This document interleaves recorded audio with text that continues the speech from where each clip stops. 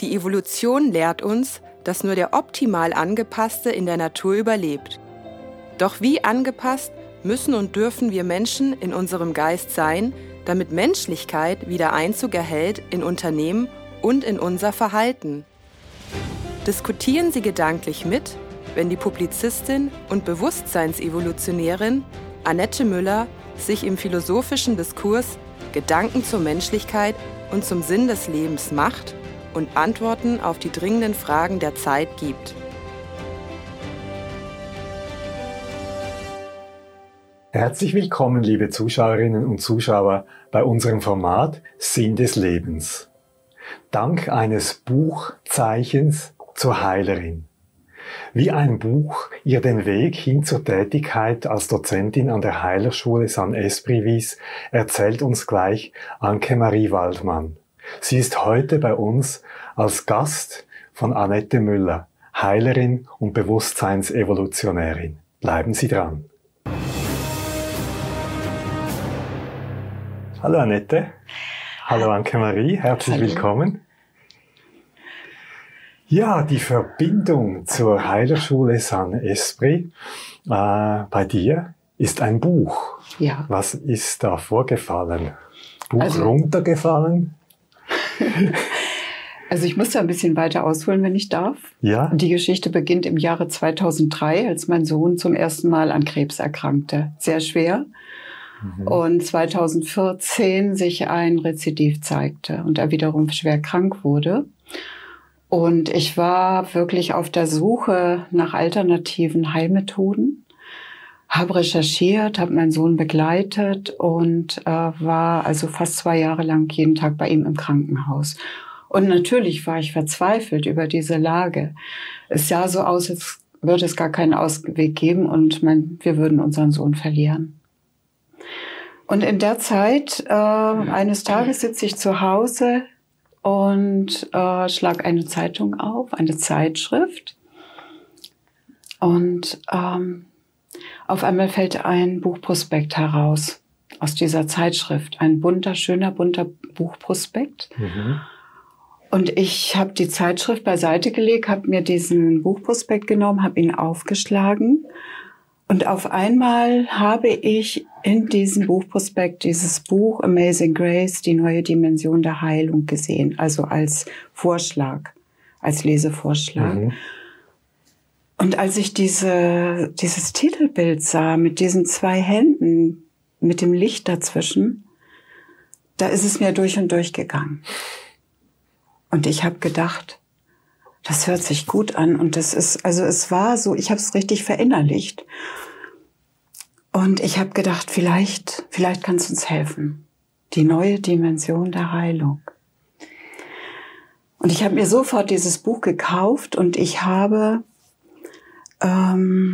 es gelesen. Also in jeder freien Minute habe ich gesessen und in diesem Buch gelesen. Und als ich zu dem Kapitel kam, in dem die Atlas-Reposition beschrieben wird, habe ich plötzlich gemerkt, dass ich meinen Kopf nicht mehr bewegen kann. Atlas-Reposition, wir sprechen hier von Halswirbelsäule. Ja, genau, das ist Modul 6, wird da drin beschrieben, ne, was wir da für Möglichkeiten haben, als Heiler da einzugreifen. Und ich saß da beim Abendessen und ich habe zu meinem Mann gesagt, das ist jetzt ganz komisch, ich kann meinen Kopf nicht mehr bewegen. Schmerzen, alles verkrampft im Hals und in den Schultern. Und dann war mir sofort klar, das muss ein Zeichen sein. Mhm. Und ich hatte schon gesehen, als ich in dem Buch blätterte, dass früher waren in dem Buch Heiler verzeichnet. Es gab so eine Art Heilerverzeichnis hinten im Buch. Und dann habe ich da geschaut und habe gedacht, Österreich, Schweiz, Bayern, alles so weit weg von uns. Und dann habe ich weitergeschaut und es war auch wie ein Wunder. Es wohnte eine Amazing Grace, Master Heilerin, 25 Kilometer weg von uns im Raum Stuttgart. Und die habe ich dann am nächsten Tag angerufen und habe sie um einen Termin gebeten. Und ich habe dann 3 Tage später, war das glaube ich, einen Termin bei ihr bekommen. Und ich habe bei ihr auf der Liege gelegen und 1,5 Stunden später war mein Kopf wieder frei. Ich konnte ihn wieder bewegen und ich hatte keine Schmerzen mehr. Und irgendwie vom Herzen her war mir klar, das ist ein Zeichen. Es ist möglich, vielleicht möglich, dass wir für unseren Sohn Olaf hier Hilfe finden. Ich habe dann mit dieser Heilerin auch gesprochen über unser Thema, also mein Sohn, die Erkrankung meines Sohnes und ob ich mit ihm kommen dürfte. Und da hat sie gesagt, ja, herzlich gerne. Nun war es aber so, dass mein Sohn, während er im Krankenhaus war und ich immer wieder Bücher las über alternative Heilmethoden und ihm sagte, vielleicht hilft dir dies oder vielleicht hilft dir das. Und er sagte immer wirklich drastisch zu mir, Mutti, lass mich mit deinem Scheiß in Ruhe, ich ziehe das jetzt hier durch. Also in Erwartung, dass es zum Schlimmsten führen würde. Dann. Ja. Und deshalb habe ich mir immer Gedanken gemacht. Ich habe das Buch natürlich dann zu Ende gelesen. Habe mir Gedanken gemacht, was kann ich tun, um meinen Sohn zu überzeugen, dass er mit mir geht zu dieser Heilerin. Ja. Und ich hatte so gar keinen Mut, mit ihm darüber zu sprechen, weil ich dachte, wenn er jetzt Nein sagt, wenn er das ablehnt, dann hat er keine Chance zum Überleben. Ja. Und dann ergab es sich, dass mein Sohn mich anrief. Das war in dem Jahr 2016, kurz vor Himmelfahrt. Und er sagte, er fragte mich am Telefon, ob er mit seinem Partner bei uns übernachten könnte. Sie seien in Bad Waldsee. Mein Sohn war ein Oldtimer-Fan und er sagte, wir sind nach Bad Waldsee gefahren auf ein Oldtimer-Treffen. Und ich wollte fragen, er lebte in Hessen, können wir vorbeikommen und bei euch übernachten auf dem Heimweg am Samstag? Und da habe ich gesagt, ja, gerne. Und sie haben bei uns übernachtet und ich habe gedacht, jetzt wieder so eine Gelegenheit, wo ich ihm wo ich ihn fragen kann. Und ich hatte, du hattest dann noch so ganz spannend erzählt, dass er dir aber gesagt hat, du würdest ihn nicht mehr erkennen. Richtig, ja, genau, ja. Genau. Und er sagt, genau, danke, dass du mich erinnerst, Niti. Als er dann sagte, und ich sagte, ja, ihr könnt sehr gerne bei uns übernachten, natürlich, Olaf. Und er sagte, aber Mutti, erschrick dich bitte nicht, wenn du mich siehst, denn du wirst mich nicht mehr wiedererkennen. Ja. Und ich habe mich dann auf das Schlimmste gefasst gemacht. Also ich habe mich innerlich darauf vorbereitet. Ich habe ihn ja durch die Hölle gehen sehen, im Krankenhaus. Ja. Ja. Und als er dann aus dem Auto ausstieg, war es also wirklich, ich musste mich sehr zusammenreißen, weil er sah sich gar nicht mehr ähnlich. Haut und Knochen, er konnte kaum noch alleine laufen. Er hatte nicht mehr sein Gesicht, er hatte ein völlig anderes, entstelltes Gesicht. Und ich wusste, als ich ihn sah, es geht jetzt zu Ende mit ihm. Ja.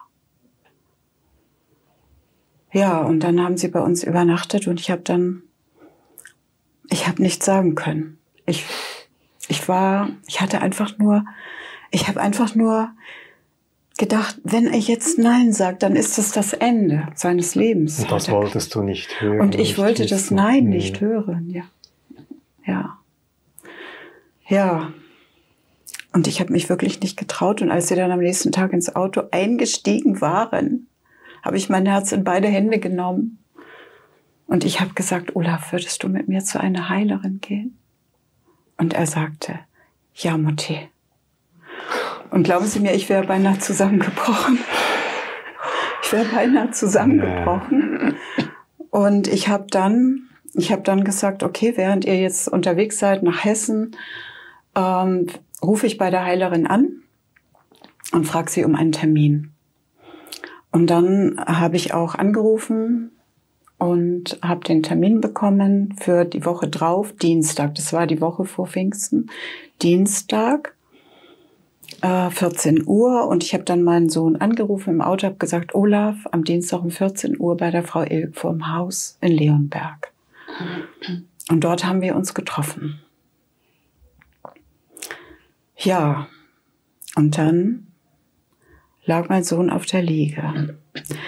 3,5 Stunden lang hat sie gearbeitet. 3,5 Stunden. Und der Simon, sein Partner, und ich, Wir saßen da dabei, wir haben das alles beobachtet. Nach 3,5 Stunden stand er von der Liege auf und es war wie ein Wunder. Er stand da, dieser Mann, der vorher vor Schwindel nicht mehr gerade stehen konnte, ihm war ständig schwindelig, der ohne Krücken nicht mehr laufen konnte. Er stand kerzengerade, die Heilerin gab ihm ein Glas Wasser, er nahm dieses Glas Wasser, nippte dran und Simon, sein Partner, sagte, Olaf, weißt du eigentlich, dass du da stehst, dich nirgendwo festhältst und ein Glas Wasser in der Hand hast? Und Olaf sagte,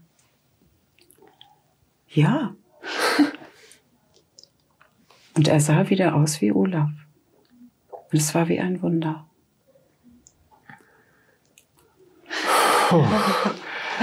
Wirklich sehr berührend und authentischer, als du das jetzt erzählt hast. Ich habe das mitgeführt, ging es gar nicht. Also wunderschön, dass das dann und ich kann mich so gut daran erinnern, dass sie, Anke-Marie, im Unterricht bei Modul 1 sitzt, also direkt dort, also quasi als erstes fast neben mir.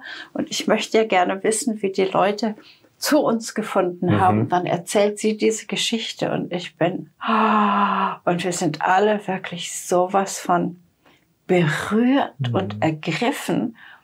Und das war so schön, das zu hören, weil wir da alle sozusagen, alle diese Heiler, die jetzt bei Modul 1 erst sind, wissen, was sie erreichen werden können. Ja, genau. Ja, weil sie haben es ja von ihr gehört. Ja. Was das mit Menschen machen kann.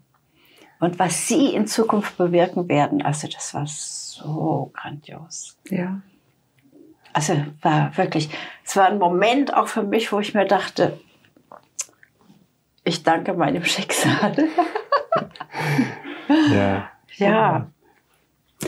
Ja, also es geht ja noch weiter. Die Heilerin hat ihm dann angeboten, dass er die beiden weiteren Nachmittage auch kommen könnte, was er sehr gern angenommen hat.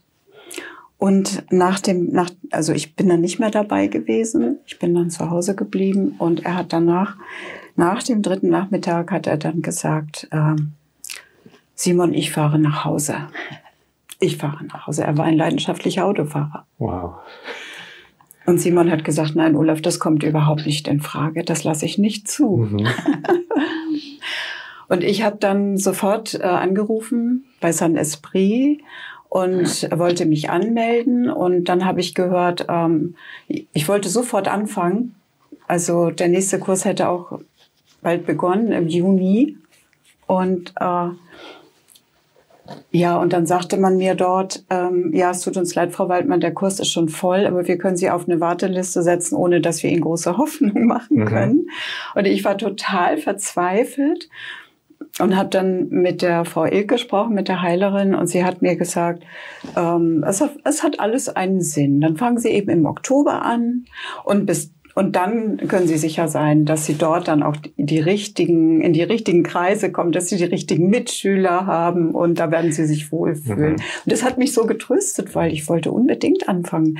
Ich empfand das wie ein Wunder. Ich habe gedacht, wenn es so was Wunderbares gibt, dann muss ich das lernen. Ja. Und ich konnte es überhaupt nicht erwarten. Können Sie das verstehen? Ja, das kann ich gut verstehen. Das ist dann die Fügung, die sein muss. Es hat wirklich, wie sie gesagt hat, da einfach nicht gepasst und es musste der Moment, wo das ganze Umfeld mit den Mitteilnehmern, die Gesamtenergie einfach stimmte. Ja, ganz genau. Und dann musste ich halt bis Oktober warten. Das war für mich eine unglaubliche Geduldsprobe. Ja. Ich war ja schon immer auf der Suche nach so, ich war auf dem spirituellen Weg. Ich war schon lange auf der Suche nach anderen Möglichkeiten im Leben. Ich wusste, da gibt es noch was anderes. Ich hatte auch verschiedene Seminare gemacht, die sich mit geistigen Heilen beschäftigen, aber nie in einer Größenordnung, wie wir das im San Esprit vermitteln. Und und dann habe ich im Oktober begonnen. Dann hatte ich noch so eine fürchterliche Fahrt zur Schule hin. mit Stau und ich weiß nicht was. Ich landete mitten in München und ich kam nicht voran und ich wollte pünktlich sein. Und schließlich stand ich völlig demoralisiert, stand ich vor der Villa San Esprit und habe gedacht, warum tue ich mir das an? Bin ich verrückt geworden? Und dann komme ich in dieses Haus und es war warm, es war ja im Oktober, es war ungemütliches Wetter, es war regnerisch, kalt, grau. Und ich komme in dieses Haus und es war ein Duft nach der Suppe, nach dem Eintopf, den es dann immer gibt. Und gab leider, ja. Und dann kam die Tutorin und hat mich begrüßt und gesagt, ich könnte mir ein paar Hausschuhe nehmen und dann soll ich doch bitte in den Speiseraum kommen, wo alle beieinander sitzen und sich erstmal kennenlernen bei einer Suppe. Und ich komme da rein und ich habe mich sofort wie zu Hause gefühlt. Ja, es war so schön. Und alles hat sich dann aufgelöst. Mein ganzes inneres Chaos hat sich aufgelöst. Ich habe mich wohlgefühlt. Und ja, das war's. Ja, das war mein Weg zu San Esprit. Wow. Und du hast die Methode angesprochen, oder der Buchtitel war Amazing Grace. Und ist das auch die Heilmethode, die dahinter steht? Amazing Grace heißt die Heilmethode. Die habe ich Amazing Grace genannt. Ich habe ja eine Ausbildung nach der anderen gemacht, weil mich das ja auch so, wie soll ich sagen, weil es mich ja auch so getroffen hat, dass mir ein Heiler oder Heilung helfen konnte mit meinem Zustand, mit der Atlasverletzung. Ja. Also mit dem Wirbelsäulenkontakt und mit diesen ganzen neurologischen Ausfällen und diesen ganz, ganz schlimmen Schmerzen. Und ich dann eben das auch erfahren habe, wenn es so etwas Fantastisches gibt, dann möchte ich das auch unbedingt lernen. Und das habe ich dann in die Tat umgesetzt.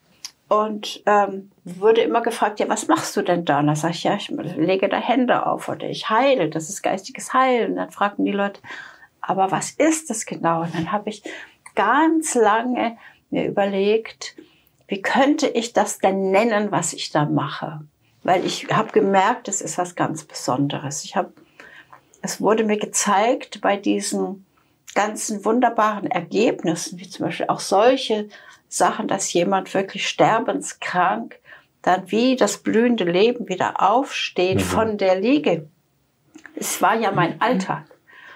Dann habe ich mir gedacht, wie heißt das? Und dann gab es für mich wirklich nur eine Möglichkeit, das heißt Amazing Grace.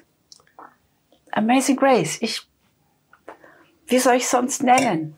Ich habe da keine Erklärung für.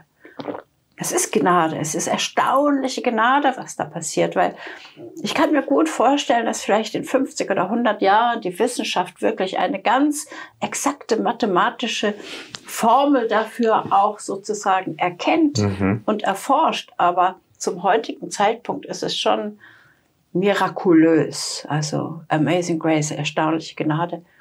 Und es hat eine Weile gedauert, bis ich mich dann getraut habe, auch diesen Namen zu verwenden, weil für diesen Namen, mit diesem Namen kommt ja auch eine unglaubliche Verantwortung. Und das Buch beschreibt die Ausbildung Annette Bockpe, die investigative Journalistin, die hier auch schon gesprochen hat und von dieser Entstehung des Buches erzählt hat.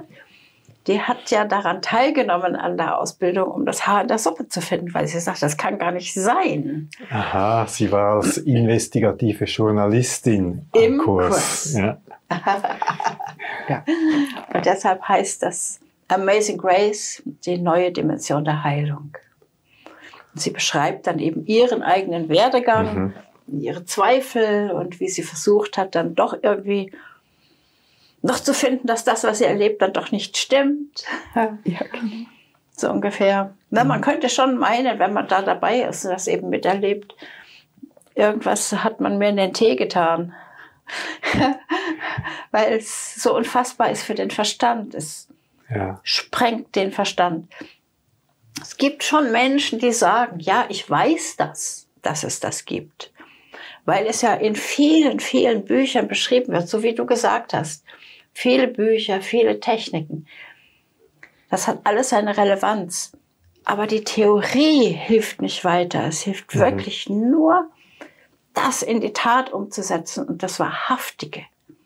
Also das nicht nur in die Tat umzusetzen, sondern in die Realität zu bringen. Das heißt, in unsere tatsächliche Wirklichkeit. Ja, und manchmal braucht es eben den Leidensdruck, den auch dein Sohn erfahren hat, um sich wirklich darauf einzulassen. Ja, die Umorientierung, das Vertrauen. Ja. Mein Sohn hatte vollstes Vertrauen in die Methoden der Schulmedizin und hat sich voll hingegeben. Was ja aber auch bedeutet, dass man die Verantwortung für sich selbst ein Stück weit abgibt. Sonst ist das ja gar nicht möglich. Man gibt ja die Verantwortung für das eigene Leben in die Hand der Ärzte und Chirurgen. Ja. Und deshalb, das bedeutet natürlich eine Rückbesinnung auch auf sich selbst, ja. Und das Zulassen. Und mein Sohn hatte überhaupt nichts mit all diesen Dingen am Hut. Deshalb war ich auch so mutlos. Ich wollte ihn nicht fragen. Ich wollte dieses Nein nicht hören, wie du vorhin schon gesagt hast, ja. Das hätte ich, glaube ich, gar nicht verkraftet. Aha. Aber das Ja, wow, das war, ja. Und wahrscheinlich hat es auch bei dir diesen Prozess gebraucht, das Nein nicht hören wollen und dann wirklich in letzter Minute oder zu einem Zeitpunkt, wo es wirklich fast schon zu spät war, das Ja zu hören, das hat auf ihn gewirkt und schlussendlich ja auch auf dich dann auf die Ausbildung einzulassen. Ja. Also wenn man das rückwirkend so ansieht, es ist unheimlich bewegend und irgendwie muss man trotzdem sagen, gut ist es so gekommen. Ja. Also auch im Sinne von, dass die Heilmethode jetzt von wieder einer Person mehr in die Welt getragen wird und sich eben so vervielfältigen kann. Ja, und der Olaf vor allen Dingen hat ja dann auch das Vertrauen in diese Methode wiedergewonnen. Also er ist praktisch, es war wie Religio, Rückbesinnung zum Geist für ihn. Ja. Rückbesinnung war das für ihn. Hey, was geht da ab? Was passiert mit mir? Er hat natürlich darüber nachgedacht und er hat das total unterstützt, dass ich dann diese Ausbildung gemacht habe. Er fand das super schön. Er hat mich immer bestärkt und natürlich konnte ich ihm dann auch Heilenergie senden, ist ja klar. Ja, und das dann wirklich von beiden Seiten aus tiefster Überzeugung. Ja. Ganz genau. Für mich war das natürlich bitter. Aber ich muss sagen, ich habe zu meinem Sohn immer ein sehr inniges Verhältnis gehabt, weil er war ja homosexuell. Und er hat immer zu mir gesagt, Mutti, wenn wir homosexuellen Männer einen Freund brauchen, dann ist das immer unsere Mutter. Nur leider haben viele eben diese Mütter verloren, weil viele Familien damit nicht umgehen können. Aber ich bin froh, dass ich dich habe und dass ich mit dir alles teilen kann. So waren wir sehr eng miteinander. Und es hat mir wehgetan. Es hat mir im Nachhinein manchmal, wenn ich darüber nachdachte, wie ich zum geistigen Heilen gekommen bin, wehgetan. Und ich habe manchmal gesagt, weißt du, Ulla, dass du darum so leiden musst, dass ich diesen Weg finde, das tut mir manchmal leid. Ja, da habe ich wirklich ein bisschen damit zu kämpfen. Ja. Jetzt hast du immer noch damit zu kämpfen? Nein, damit habe ich nicht mehr zu kämpfen. Okay. Also das ist kein Kampf. Also Kampf ist vielleicht auch der falsche Ausdruck. Aber es war für mich schon immer eine Situation, wenn ich daran dachte, dass er so leiden musste und ich dadurch meinen Weg fand. Mhm. Ja. Ja, aber ich glaube, es ist meine Wahrnehmung, dass das musste wirklich so weit kommen. Es musste einfach sein. Ja. Es war der Weg, der dann die Überzeugung und die Öffnung auch ausgelöst hat. Ja, es war wichtig. Es war für uns beide wichtig. Ja. So sind wir aneinander gewachsen sozusagen. Ja, genau. Und er hat einiges auch für sich selbst mitgenommen aus dieser ganzen Heilungsgeschichte.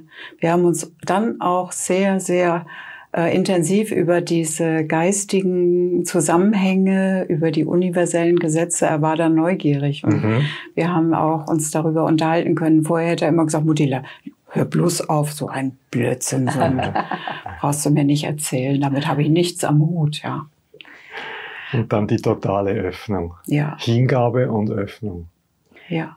Was dann noch so schön war für uns alle mit ihr im Kurs, wir haben ja zu jedem Modul immer wieder von den Fortschritten ihres Sohnes gehört, weil sie immer berichtet hat.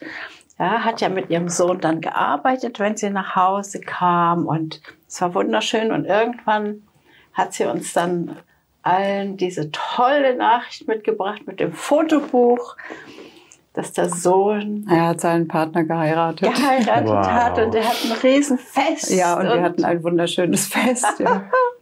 Ja.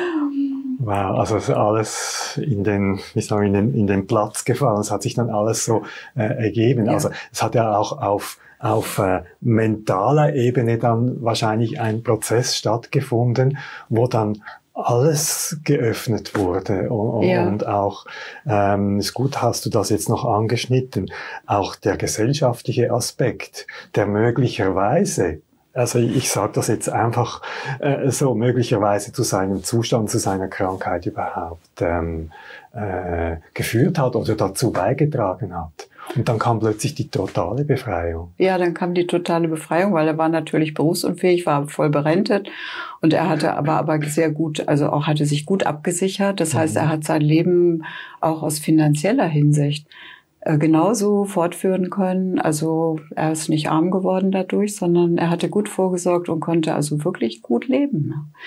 Und das war für uns alle natürlich, für die ganze Familie war das unglaublich schön, das zu sehen. Ja, sich alles so gefügt hat. Ja. Eine wunderschöne Geschichte, die wir jetzt so mal stehen lassen. Ja. Ich denke nur, wir sollten jetzt, weil der Zuschauer ist natürlich sehr neugierig, wie geht es Olaf jetzt oder was ist aus ihm geworden? Es wäre ganz gut, wenn du noch ganz kurz darüber berichtest, wie der jetzt... Also Olaf ist 2019 im November gestorben. Er hat ein neues Rezidiv bekommen. Er hatte dann einen Tumor in der Lendenwirbelsäule, in einem Lendenwirbel. Und es ist dann ganz schnell gegangen. Also er hatte keine Überlebenschance mehr. Es ging dann in den Spinalkanal und er ist dann gestorben. Also ich habe ihm noch ein bisschen das erleichtern können, aber der Tod kam dann ganz plötzlich, weil die Nerven betroffen waren, ne? Und es gab dann keine Rettung mehr für ihn. Aber immerhin, er hat noch 3 Jahre gelebt und er hat sehr gut gelebt und er hat alles auch, er wusste ja, dass sein Leben am seidenen Faden hing nach wie vor. Er hatte schlimme OPs über sich ergehen lassen müssen. Er hat fast keinen Körperbereich mehr gehabt, wo er nicht operiert worden war. Und das Leben war, also ich glaube, er hat sehr viel Disziplin gebraucht, um sein Leben so leben zu können. Er war ein sehr disziplinierter Mensch und er hat alle seine körperlichen Zustände sehr gut verstecken können. Ja. Und dann ist an seinem Todestag, also ich meine, ich war seit Jahren darauf vorbereitet, dass ich ihn irgendwann hergeben müsste, aber ich habe ihn nicht hergegeben. Er lebt mit mir. Und das ist die geistige Erkenntnis, die es gibt den Tod nicht. Ja, wir haben einen Körper, aber wir sind nicht unser Körper. Und es war am Tag seines Todes, bekam dann die Nachricht von Simon, dass er morgens tot im Bett lag. Und ich bin natürlich erstmal in ein tiefes Loch gefallen.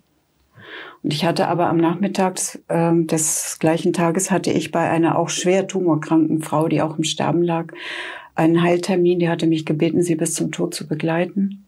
Ich konnte ihr sehr ihren Zustand erleichtern, indem ich ihre Schmerzen immer wieder lindern konnte, wenn ich bei ihr war. Ich bin immer zu ihr gefahren. Und sie wohnte etwa 30 Kilometer entfernt von uns und ich habe gedacht, ich muss dahin. Die Frau braucht mich, ich muss dahin. Egal wie mein Zustand ist, irgendwie muss ich dahin. Und dann habe ich meinen Mann gefragt, ob er mich hinfährt, weil ich mich so kraftlos fühlte. Und irgendwann hatte ich plötzlich eine Idee im Kopf. Und die Idee war, Mensch, Olaf, du bist doch jetzt ein großer Engel. Ich berufe dich in meine Transformationsebene. Das ist unsere Heilerebene in der geistigen Welt. Ich berufe dich da hinein und du hilfst mir zukünftig beim Heilen. Und auf einmal war ich wieder voll in meiner Kraft. Ich konnte da hinfahren, ganz alleine. Ich konnte die Heilsitzung machen und ich habe deutlich gespürt, dass Olaf an meiner Seite war. Also er hat die Ebene gewechselt, um dich so zu unterstützen. Richtig. Immer noch. Wow.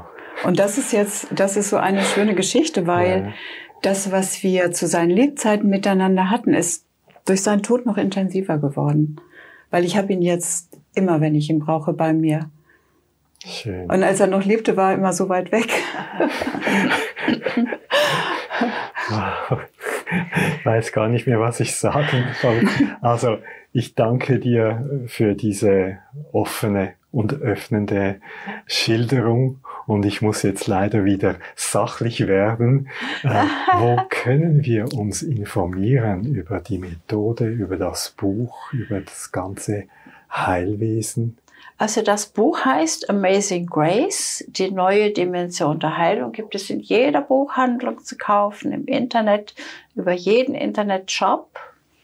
Und wer auf die Heilerschule selbst neugierig ist, der kann schauen unter www.san-esprit.de. Also SAN-Esprit, französisch Geist.de. Dankeschön. Ich danke euch beiden für das wunderschöne Gespräch. Sehr gerne. Danke auch fürs Hiersein. Dass ich hier sein darf, freut mich sehr. Vielen Dank. Gerne. Liebe Zuschauerinnen und Zuschauer, ich glaube, dieser Geschichte gibt es nicht mehr hinzuzufügen. Ich hoffe, dass Sie für sich ein paar Punkte und Impulse mitnehmen konnten. Weitere Informationen und Kontaktangaben zu unseren Gästen finden Sie auf unserer Homepage. Ich danke Ihnen für Ihr Interesse und schauen Sie bald wieder bei uns rein. Bis dann, ich wünsche Ihnen alles Gute.